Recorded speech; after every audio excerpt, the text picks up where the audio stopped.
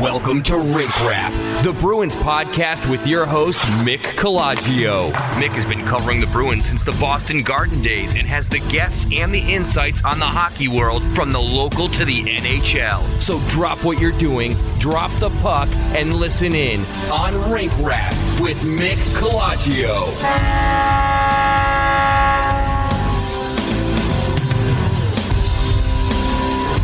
And it's Rink Rap coming to you from the Standard Times in New Bedford, Massachusetts. I'm your host, Mick Colagio, and you can hear Rink Rap wherever you get your podcasts, Google Play, iTunes, etc. And today, just going to do a little catch-up with a couple of things going on. One is this latest trade talk that's coming out of everywhere, but most notably Canada, and from Sportsnet.ca, which is now saying that the Bruins are one of about a half a dozen teams through which all NHL trade talk is going. So the Bruins are considered to be on the short list of teams looking to make a move, and they are considered to be a buyer, a team that's probably looking at its younger core of successors and saying that this is going to take too long for us to win as soon as we think we can win. So they're probably looking to accelerate that process.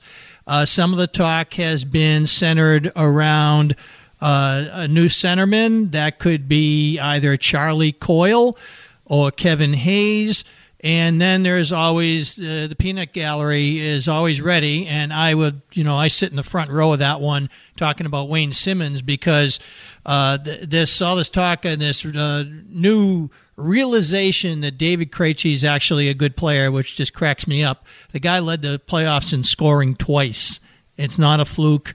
He's a magic man with the puck. And give him some wings, and you see what you get. Now, I was in favor of David Pastrnak going on Krejci's wing in order to form a number 1B line with Jake DeBrusk at the beginning of the season, with Bergeron, Brad Marchand, and it could be Ryan Donato, Anders Bjork, whoever is most ready to fill the role alongside them. The premise that I had was that since you already know that with the departure of Riley Nash leaves your third line in flux, and that has certainly come true, that especially with this latest college kid line notwithstanding, with JFK and Ryan Donato and Danton Heinen working well together. It's a very short sample. Let's see where it goes. But the third line has had many members so far this season, and the season's not even half over. So we're right on with that one. Therefore, my premise was, since Bergeron and Marchand have such an amazing track record of playing with guys who are either 43, like Mark Recchi was, or Jaromir Jagr being 41, or Tyler Seguin being 19, yeah, they all extraordinary talents. Yes, they are. But they can get a guy at any stage of his career and make him a productive player. So you can take David Pastrnak off of that line and still have a great line. If you give David Krejci wings on both sides, we are now finally seeing what happened several years ago when he had Nathan Horton and Milan Lucic, or Jerome McGinley that one season, 13-14, opposite Lucic. Krejci with two wingers, especially if they combine some sort of physicality or speed. And when the chaos that creates on the forecheck is the kind of stuff that that's like a great cook's ingredients. Giving a great cook great ingredients, and then you see what happens. So that's why David Krejci is doing is productive again and making great plays, because the Bruins have now given him what he needs to work with. Now, and in regards to Bruce Cassidy's original decision to keep the Bergeron line together with Pastrnak to his right, Marchand to his left at the outset of the season, I totally get it. It's based on, if you're really living the life of a hockey coach, you're not taking anything for granted. And if you got a hammer, you swing it. And that's just the way it is. So understood and respected, as always. These guys are the pros. They know what they're doing. So he's been looking to reformulate and create through internal competition and through fact-finding another line. And now it seems, now that DeBrusk has been out of the lineup in concussion protocol, that puck to the back of his helmet, that is now made it so he doesn't need Krejci to support him because he's not in the lineup. So now the Bruins have decided, well, let's try Krejci between Marchand and Pastrnak, and it's magical so far. So while Bergeron's working his way back toward a return, and we don't know when that's going to be, though he is skating again, though not with the club in regular practice.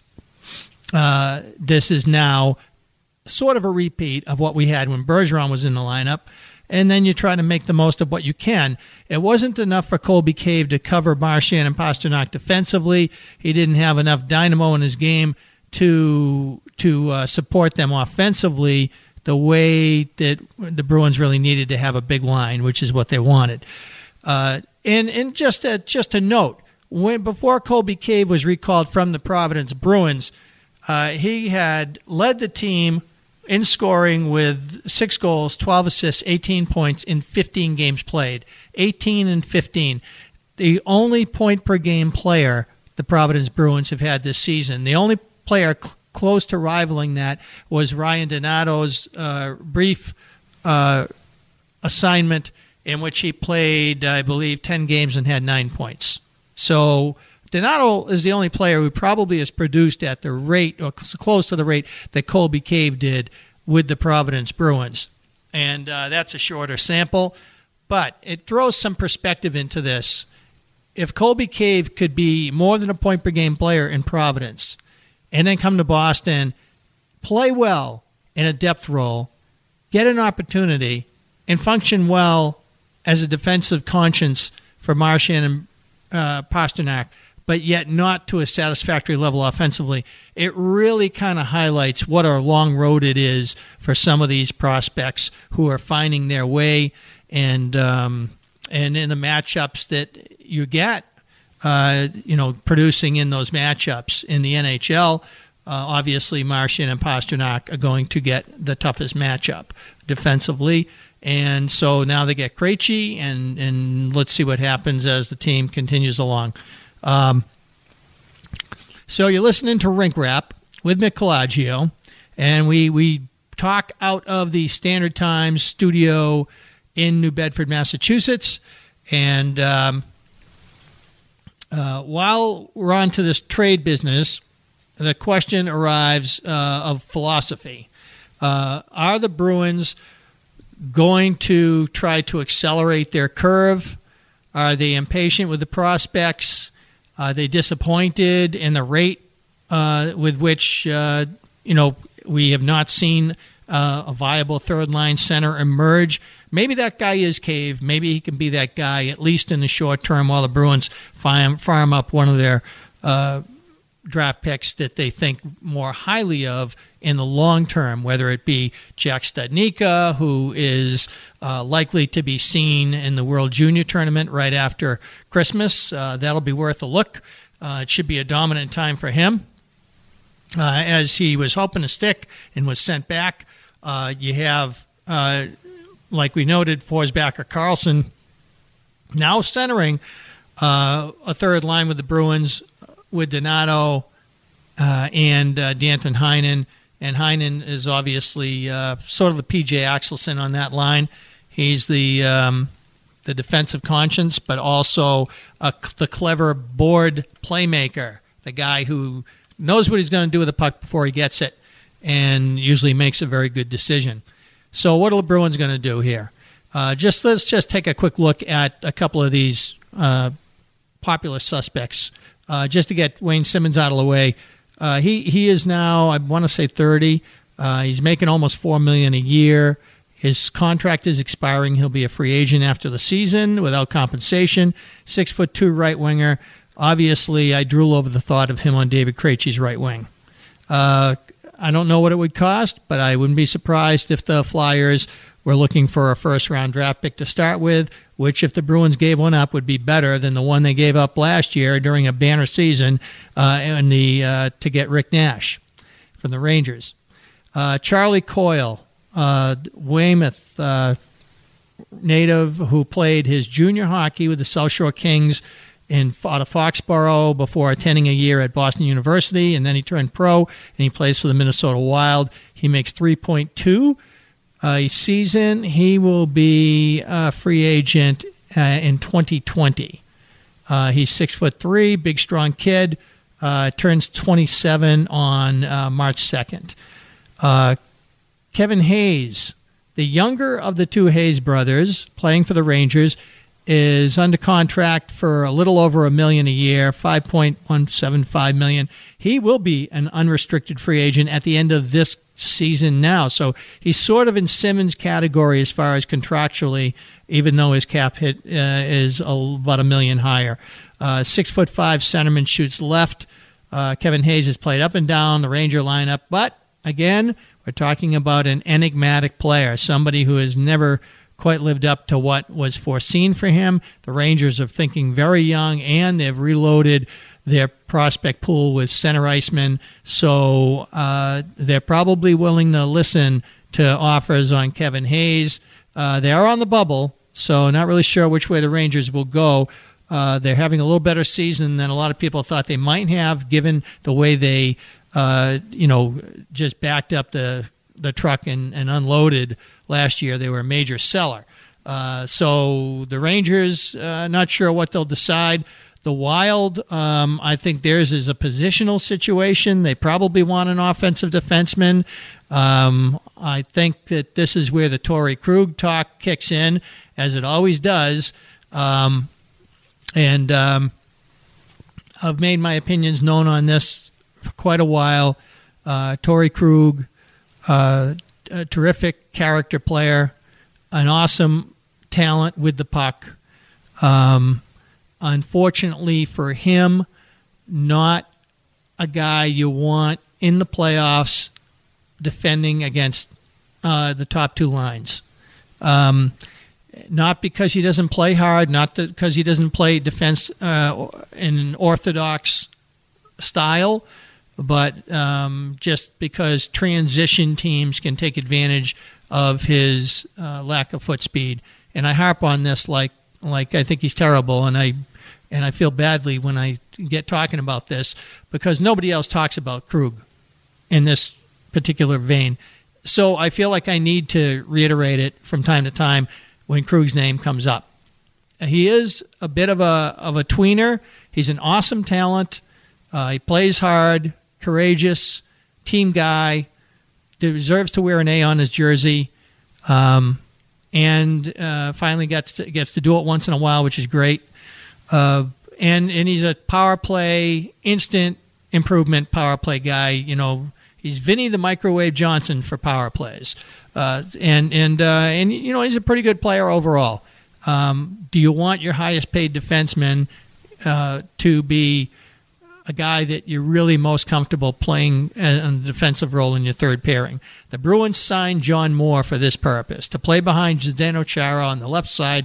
Granted, they know he can switch over to the right, but that's not why they got him. If that were the reason, they wouldn't have traded Adam McQuaid if they thought they needed somebody there. But they traded McQuaid, and Stephen Kampfer is their seventh D, who's pressed into duty. And so John Moore is your guy who's going to play the big minutes behind Z on the left side, which now gives you Krug and Matt Grzelcyk, who are both puck-moving defensemen. Grzelcyk is obviously the faster player. Krug is the more talented player. Grzelcyk is obviously fits in the budget better, fits in under the salary cap better. And so there's a lot going on here. There's a lot that can change. The idea that Krug is expendable because Charlie McAvoy is the heir apparent to run the power play is extremely premature. McAvoy, even though he is shown that he has the ability to improvise in his position and make great plays, elite plays, on the offensive or defensive side of the puck, he has not been a great power play player. He wasn't at Boston University, and so far it's a work in progress in the NHL. So that cannot be the premise on which you trade Torey Krug. But again, you don't make your decisions based on special teams. You make your biggest personnel decisions based on 5-on-5. And so if they trade Torey Krug, it won't be because Charlie McAvoy is ready to run the power play. It'll be because they believe that they are in an awkward situation, salary versus role. Krug's minutes always wind up over 20, but he's pressed into duty that he should not be in when it gets higher than that with defensive situations. Right now, he has good chemistry with Brandon Carlo, who's playing his best hockey of late.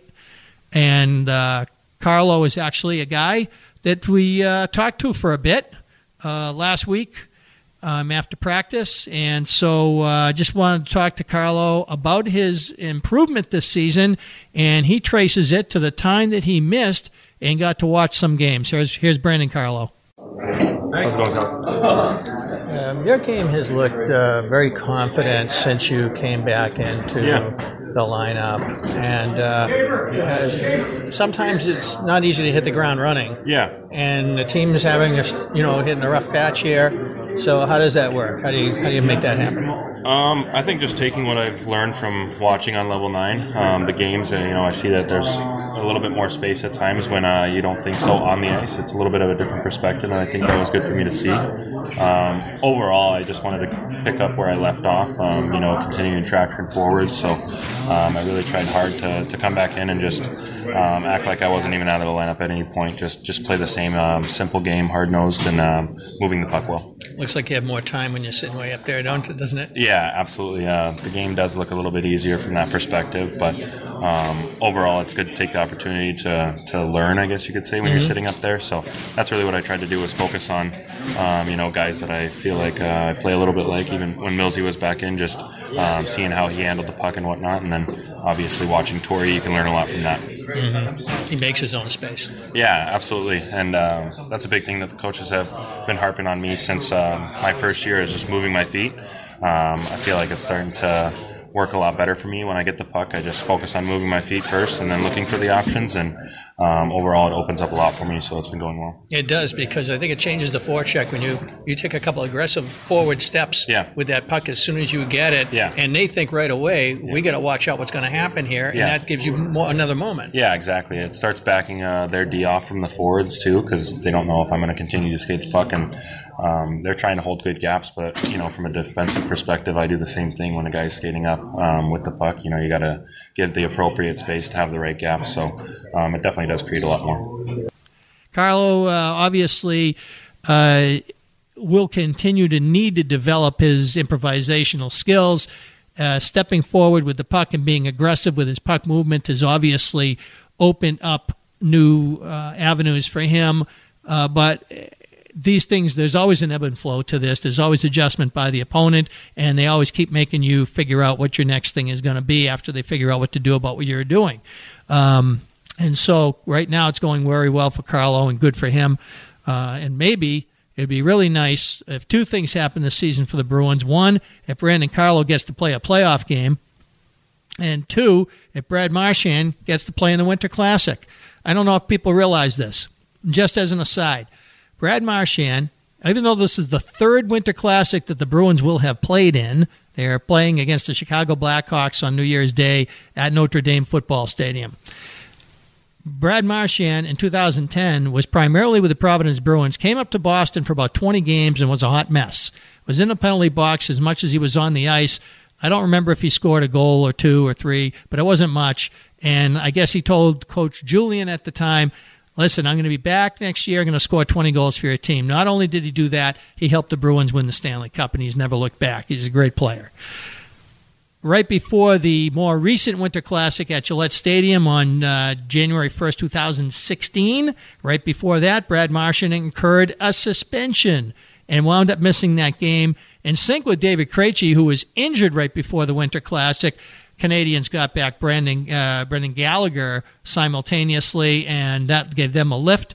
And a horrible season for Montreal wound up being really nice for one day, as they really spoiled the Winter Classic on the Bruins with a great performance by their team, and the Bruins were just kind of out of it. And really a shame there. Pales in comparison to what happened with Dena Lang's injury, but the day before in the women's exhibition between the Boston Pride and the Montreal team from the CWHL.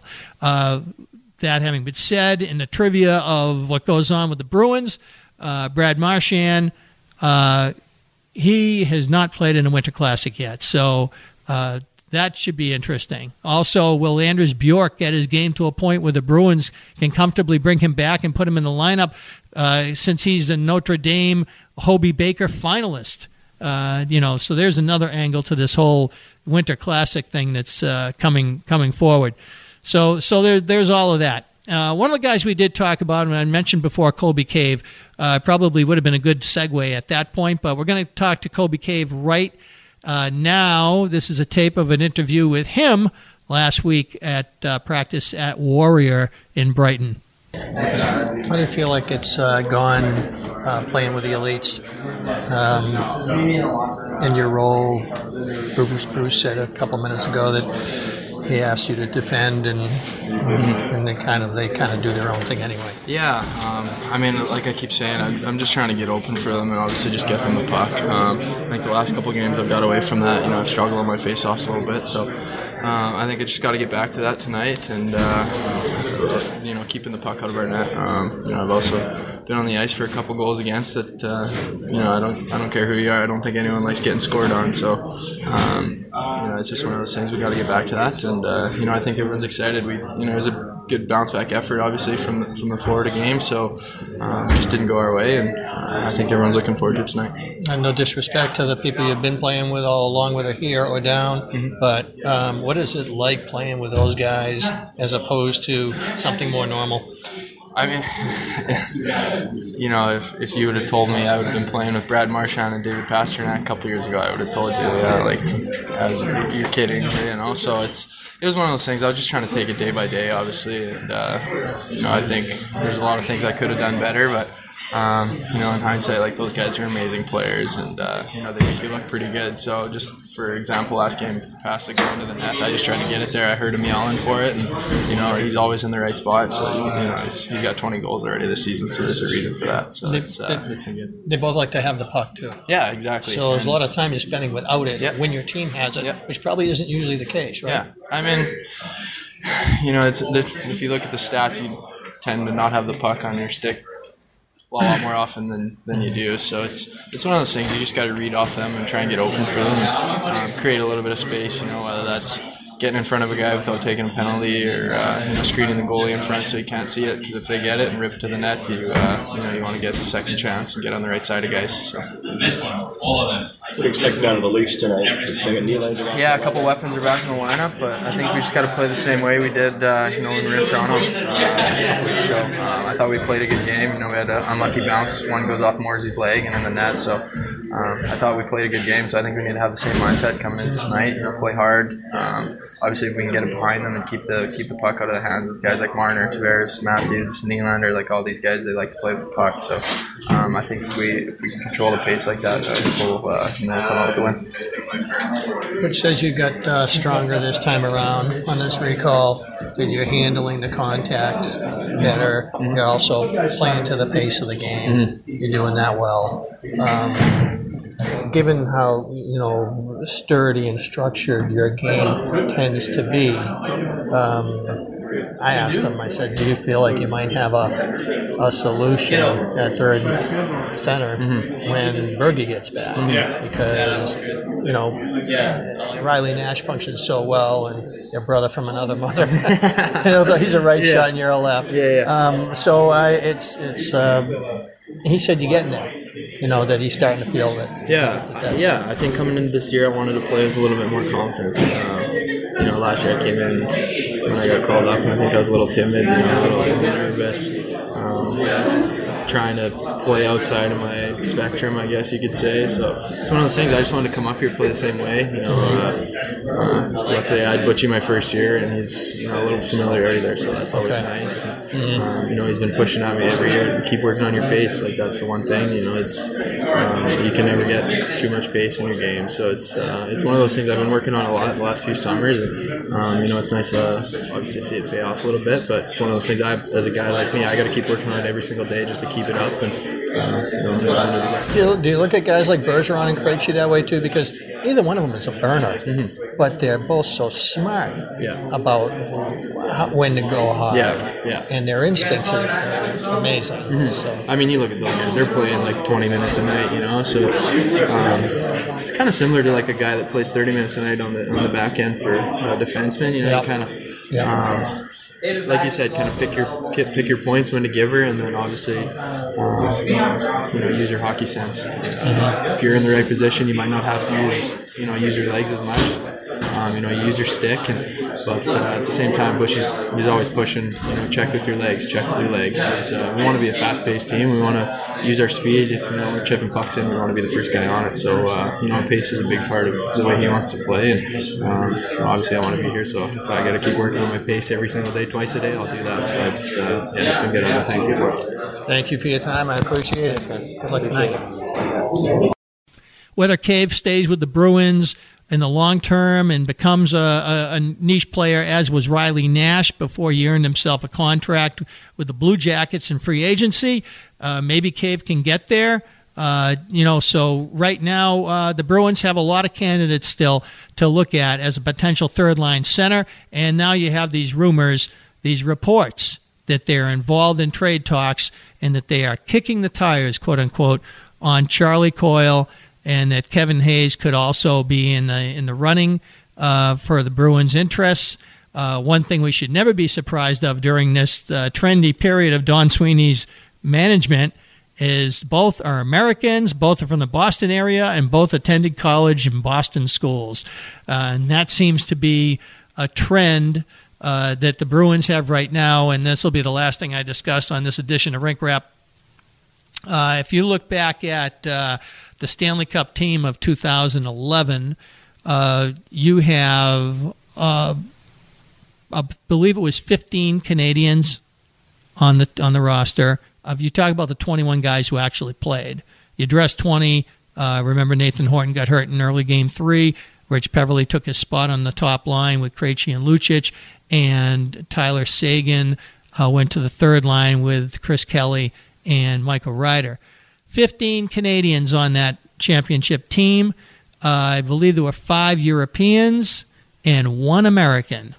And the 1 American, Tim Thomas. This Bruins team, I believe there are 11 Americans, although it's kind of hard to sift out since there's been so much coming and going with injuries and recalls and whatnot. But you're basically looking at slightly over 50% of the Bruins are American-born players with college hockey backgrounds. There aren't many Canadians on this team. We could just go through that real quick. I could run it down for you. If we look at the lines, Marchand, Bergeron, there's 2 of them. If you go to, let's see, DeBrusk, he's Canadian. So then you have anybody else? I'm not sure. Bruins actually is Mike Loftus, the Gatehouse Bruins beat writer for the Patriot Ledger in Quincy, pointed out recently that the Bruins, in one of their recent home games, had an entire U.S.-born defense, which was all 6 players lined up that night were Americans. So we are in a time of change with the Bruins. Is it permanent? No. Mike O'Connell's teams were far more American than Peter Chiarelli's. So it really depends on who the GM is and how they think and where they like to get their talent from and what they think of as good developing ground for the kind of team they want to have and personalities, etc. That's just what it is right now. The Bruins are dominated by American born and college-bred players, and you still have a core of talent that's made up of some, high-profile Canadian players like Bergeron and Marchand, as well as high-profile European talents like Pastrnak, David Krejci, Zdeno Chara, the captain, and your goaltenders, Tuukka Rask and Yaroslav Halak.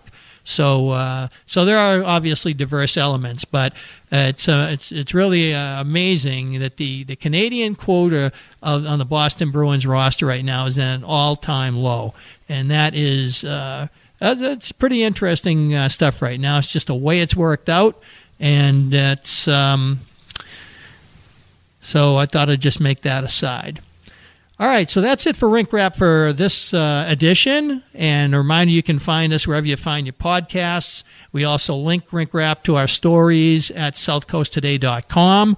And I also make links to it on my blog, which you can read Rink Rap at blogs.southcoasttoday.com/Bruins. So that's it. I'm Mick Colagio. Until next time, happy hockey, everyone.